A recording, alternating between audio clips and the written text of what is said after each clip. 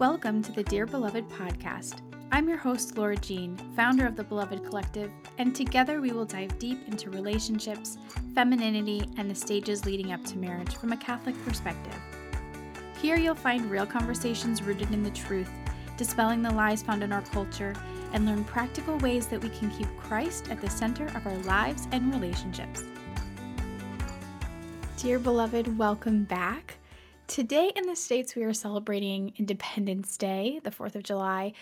So if you're here tuning in from the States, happy Independence Day. And if not, well, this is our big holiday where we are celebrating our independence. So it's a great day for us. And it's a great day to start talking about community because, independence is found outside of community, and we'll talk about that a little bit, but at the same time, why we celebrate Independence Day is for our communities. So it's beautiful, it's all interconnected, and I wanted to dive into that today when we dive into Find Your People by Jennie Allen. This book, like I mentioned, if you heard a couple episodes back or on social media, I've been loving this book. I've been diving into it. I've been so excited because it really speaks to a need that I see in my own life and in countless lives around me for the need for community.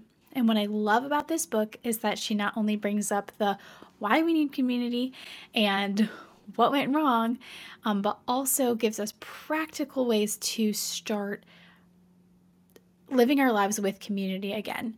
So I've been loving this book and I can't wait to dive into it with you guys. So for the whole month of July, we're going to be diving into this book. So today's topic is the first part of the book, which contains the first 4 chapters. And this part is titled We Need Each Other. So it's essentially the idea of behind why we need community. And then next week and the week after, we'll split up part 2 because that's where all the practicals are. And then the last week, we'll just finish up the book with what she has in there for part 3. So that's the game plan. So there's a lot to this book. It's not super long, but it's like I find myself nodding along to like every little thing.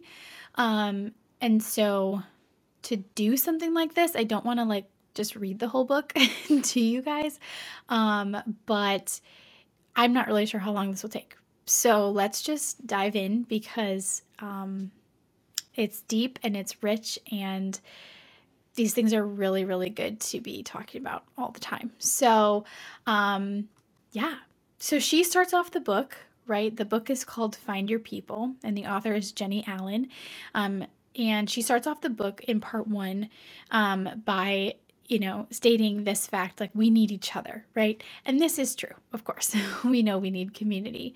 And so in the introduction, actually, she starts off by saying, like, we need people.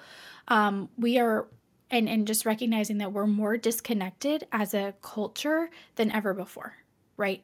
So first of all, we are living individual lives in our individual homes, right? We're not really living the village setting anymore. Generations are living together instead of multi-generational families, et cetera, right? There's lots of things that make us more disconnected now more than ever. But on top of that, there is a lie that is out there and that a lot of people are believing. And so this lie is hindering us from creating even deeper relationships, even though we know we need them. And the lie simply is that you are alone, right? And we know that that's not true if we think about it in the aspect of every single person hears this. You're not alone, or you are alone, because even in that fact that everyone thinks that they're not alone, or that they are alone, they're not alone, right? Everyone is hearing this lie. So it's not specific to me. It's not specific to you. It's everyone is hearing it in our culture. So that's the first thing we have to just acknowledge to step forward into this is that, yeah, there is a reality that we're disconnected. But on top of that, there's a lie that the devil is trying to make us believe about ourselves and believe about the people around us, that they want nothing to do with us. And that couldn't be further from the truth, as we'll dive in and see. So just blanket statement at the top of this introduction, that's what she's saying. And then she finishes up this conclusion by stating her hope for this book, her hope for those of us who are journeying through this book with her. And she says, and I quote, "I want us to trade lonely and isolated lives that experience brief bursts of connectedness for intimately connected lives that know only brief intervals of feeling alone." Yes, I want that too. So that's her hope in writing this book and her hope for every single person who is reading this book. So without further ado, let's dive into chapter 1. So chapter 1 is all about that we're made for connectedness. We're made for community, right? We're made for community. We're made for connection. We're made for a relationship. And not just occasionally these things, and not just occasional relationships or occasional connection, but all the time. But the reality is that we haven't built our lives up this way. The way that just society lives and breathes today does not support this way of life. And so if we are truly striving for a life of connectedness and relationship and community, then we must rethink and frankly rebuild the ways or how we live and the way in which we live. And she asked the question, are we supposed to live our lives so disconnected from others? And the answer is no, we're not supposed to live that way. And so how can we change that, right? How can we build it better? And that's kind of the central question that this book is asking. But the reason, we can know from a lot of reasons, a lot of ways, how we can come to the statement that we are made for community, we're made for connectedness, we're made for relationship. We can come to that conclusion from many, many, many different ways, right? And that's a good thing because that's the truth. And if that didn't happen, then it wouldn't be as true, but it is. And I'm sure you have had a similar experience to this, but I can vividly remember one time after having like a really long, meaningful conversation with a friend and laying in bed later that night and just like with this huge smile on my face, like just so exuberant with joy, even though it's like midnight and I should be sleeping, because I just felt so seen and loved, and also that I'd given of myself, right? That this connection that we made in this conversation was so deep, and it really filled the recesses of my soul that I didn't even know necessarily that were there. And it just spoke to me that there are things that we crave and things that we can do to fill it that tells us of how we were created, right? Because the level of fulfillment and depth that can be that this invokes can only be a response from something God given, God designed. God made us this way, and we live whole lives when we experience life in a way that's connected and full of community. And I really hope that you all have had that experience before.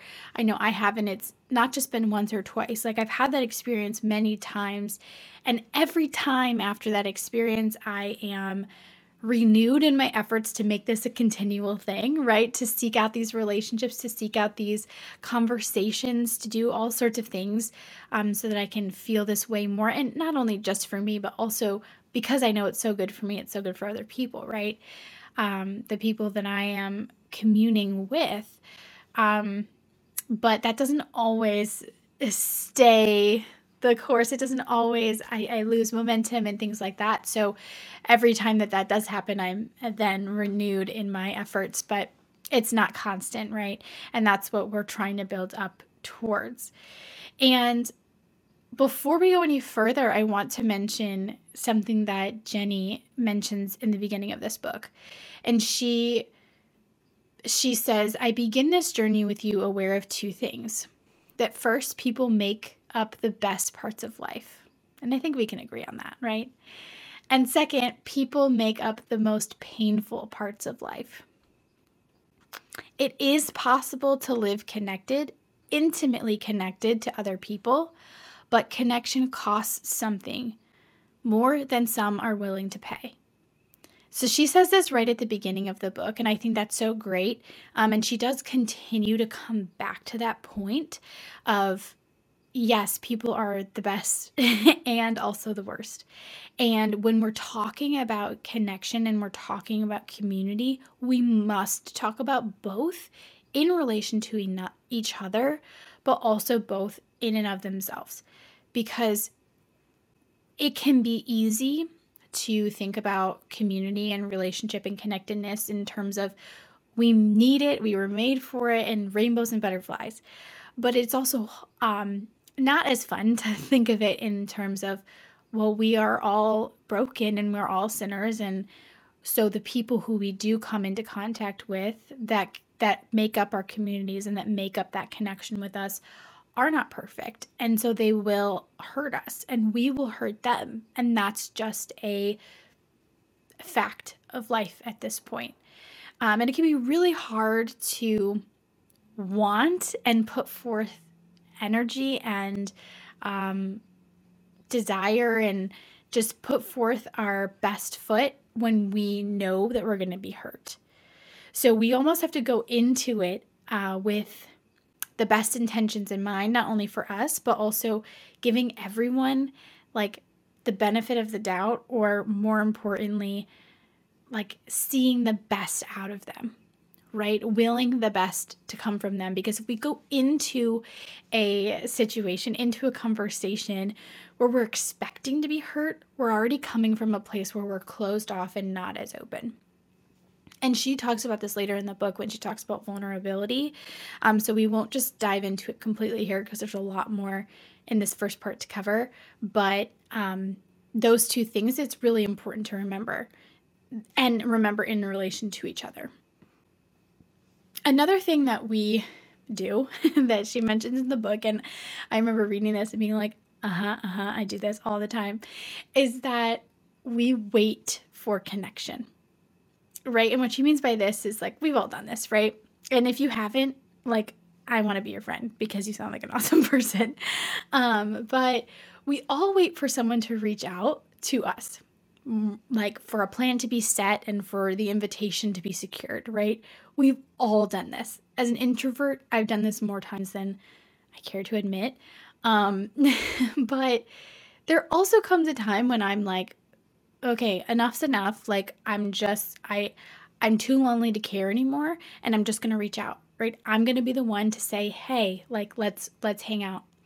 And like it's funny because it's usually met with, "Yes, let's do it. Can't wait to see you" type messages, and it's only occasionally met with, "Oh, sorry, can't right now, but yeah, let's do it soon." And either way you look at it, it's a positive response. The connection was initiated, and that friend knows that you're thinking of them. So that's an important thing to recognize too, is that we all do it. We all wait for connection to happen to us, when in reality, if we want that to happen, we need to be the one stepping forward, putting our foot forward, inviting others to that connection with us, inviting others into our lives, because we are going to get stuck waiting and waiting if we are waiting for people to invite us into others' lives. So that's my encouragement to you. And she also encourages in the book to step out and stop waiting for the connection and make it yourself. And then she goes into this scientifically, this kind of nerdy mind idea of our network, right? And maybe some of you have heard this, but research suggests that we can only handle about a network of 150 people. Okay, so 150 people. Just imagine that for a second. If you were to see 150 people, standing in front of you right now, you'd be a little overwhelmed.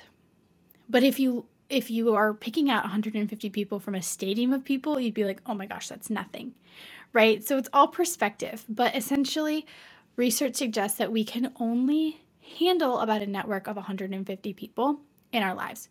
And that same research also suggests that we can handle only about 50 people into what we call our acquaintances. Okay.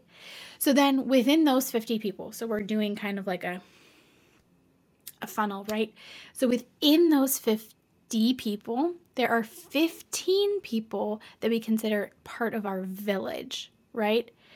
And then even within that, within our village of 15 people, we have a capacity to make about 5 of those people our best friends, like our BFFs, like the people we would do everything with, live our lives with, so intimately connected. So the key to how you determine who is where in your 150 people is time. How much time you spend face to face with a person is what determines where they fit into your 150. Time is our best asset when it comes to building deep community. And that is so amazingly true. And it's incredible what some time can do to really propel relationships forward. It's really beautiful. But I wanted to share this research with you because I'd heard some parts of it before, but it's really interesting and neat to see. And it's also a reprieve for all of us introverted folks out there to have kind of some boundaries, I guess, in a way of like, we don't need to be friends with every single person in the world, and we can kind of take a deep breath and appreciate that and really focus on our 5, 15, 50, and 150 people. That makes me breathe a sigh of relief for sure. And I wanted to share a quote that she says here on page 10 in the book. Yeah, guys, we're only on page 10. Like, she put a lot in there, okay? But so on page 10, she says, we've replaced intrusive, real conversations with small talk, and we've substituted soul-bearing, deep, connected living with texts and a night out together every once in a while because the superficial stuff seems more manageable and less risky. But let's face it, whether we live lonely or deeply connected, life is messy. I love that she continues to bring that up because I definitely live in this more idealistic world. So it's good to kind of bring that back into reality a little bit. But it's so true. When I read that line, I was like so convicted that that's what we have done. And I'm so done with it. Like, I don't know if you are done with it, but small talk is kind of the worst. And every time you kind of want to go deeper, there's like all of these feelings that come up of like, what if they don't respond right? Or what if they think I'm just too nosy or XYZ, right? There's all these doubts. And then also on the other side of that, if someone asks us a really personal question or just a deeper question than a small talk question, we're like really thrown aback, right? And I don't want to live in a world where that's the case. I want to live in a world where we can ask each other deep questions and really get to know people and have people get to know us. So that's what she's kind of mentioning here. And historically, people have lived much more connected lives than we do now, right? Thanks to the village way of life. Historically, from the beginning of time, we've lived in villages. And when a village got too big, it broke up into smaller villages. And we don't live that way anymore. We don't. And we live in these massive, massive communities, yet we still feel more isolated and more alone than ever because in reality we are. So what is the path to connection? What makes us then go into connectedness, right?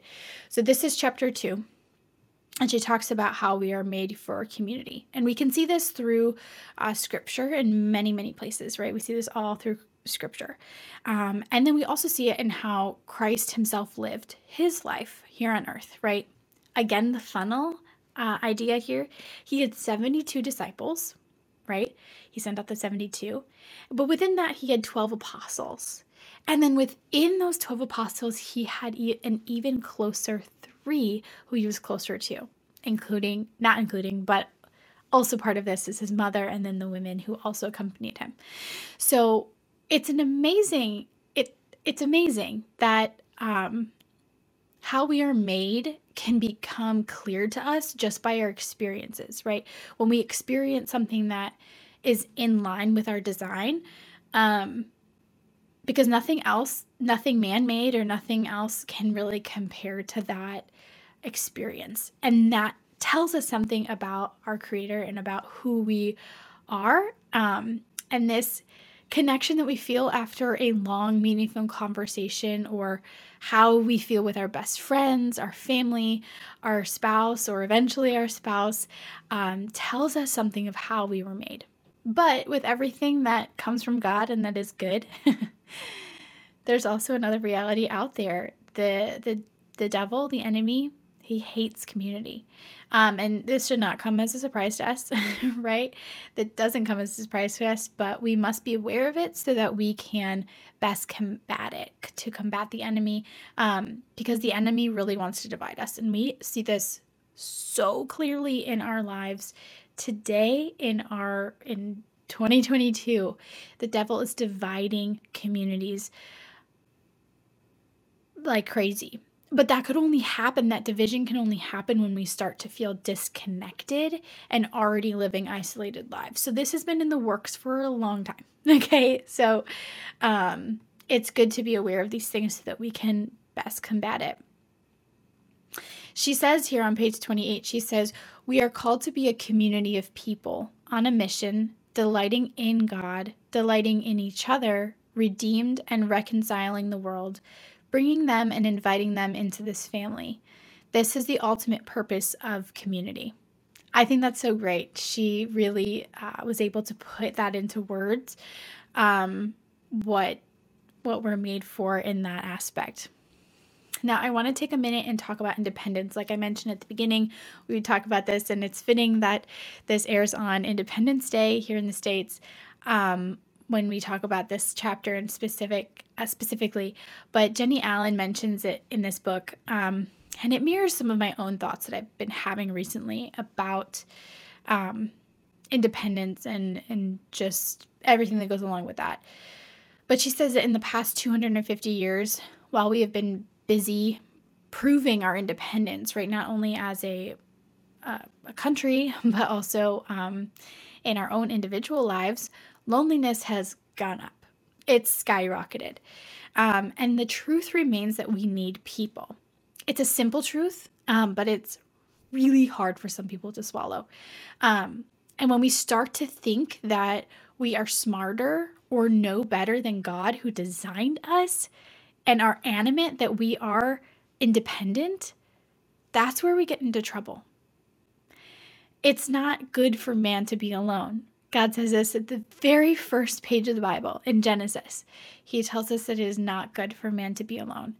And if we are saying that we know more about it than he does, who he created us, then we are arrogant and we need to have a humility check a little bit. So you can see in this that we crave community. We crave a village. We crave for something more. And we're jumping into chapter 3 if you're following along. So we're jumping to chapter 3 and we're craving a village, right?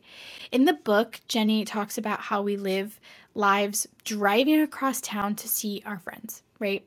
And meanwhile, while we're driving across town, stuck in traffic, we're wishing all of our friends lived closer to us. But she says in the book, like, what about our neighbors? Why aren't our neighbors our friends? Why don't we make them our friends so that we don't have to drive across town, right? Why don't we build villages where we are? And part of that is that we don't want to seem needy to the people who live around us, right? Needing each other is not a weakness. It's a strength. Like she says in the book, we do everything alone in our individual houses, but we do need each other. Life would be more fulfilling and more full of joy if we did it alongside other people. That's just a fact. And we know that to be true. So why don't we just reach out to the people around us who are around us right now? And she talks a lot about this and further on in the book, so we'll just leave it at that for now.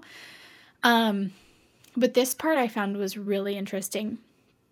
And she says, when I slow down and really consider what life looked like back in the Garden of Eden, I see 5 realities. Okay. The first is proximity. They enjoyed physical closeness to each other and God. The second is transparency. They were naked and unashamed, fully known and fully loved. The third is accountability. They lived under submission to God and to each other. The fourth, shared purpose. They were given a clear calling to care for creation.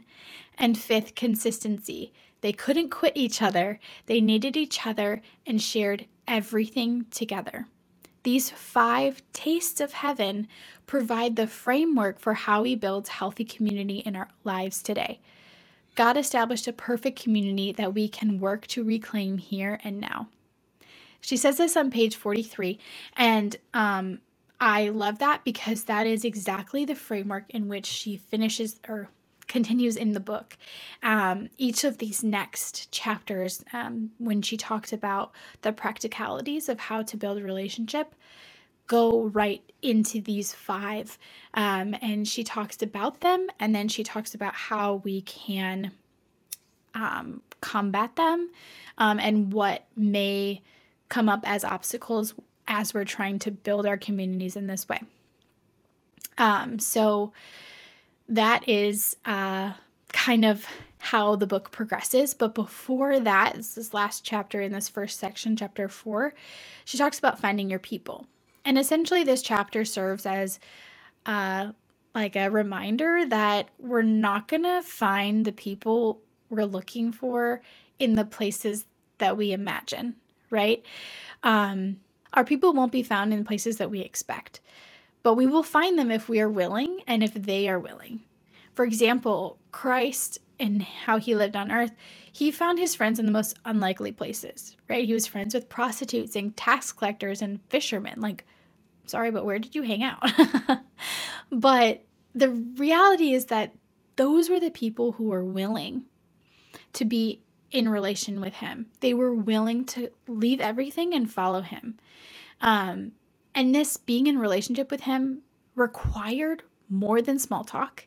It required a complete change of life, a complete change of heart, mind, and soul. And you can find these people too. But there also needs to be that willingness. And so you may not find them in the places you'd expect.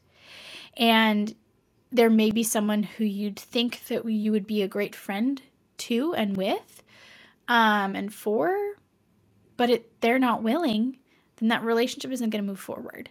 I've had those situations in my life where, you make this connection, you've been excited to meet this person, or you are excited when you do meet them, and you're really excited because you have a lot of things in common, and you know you would be great for each other, and you're all in, and you're willing.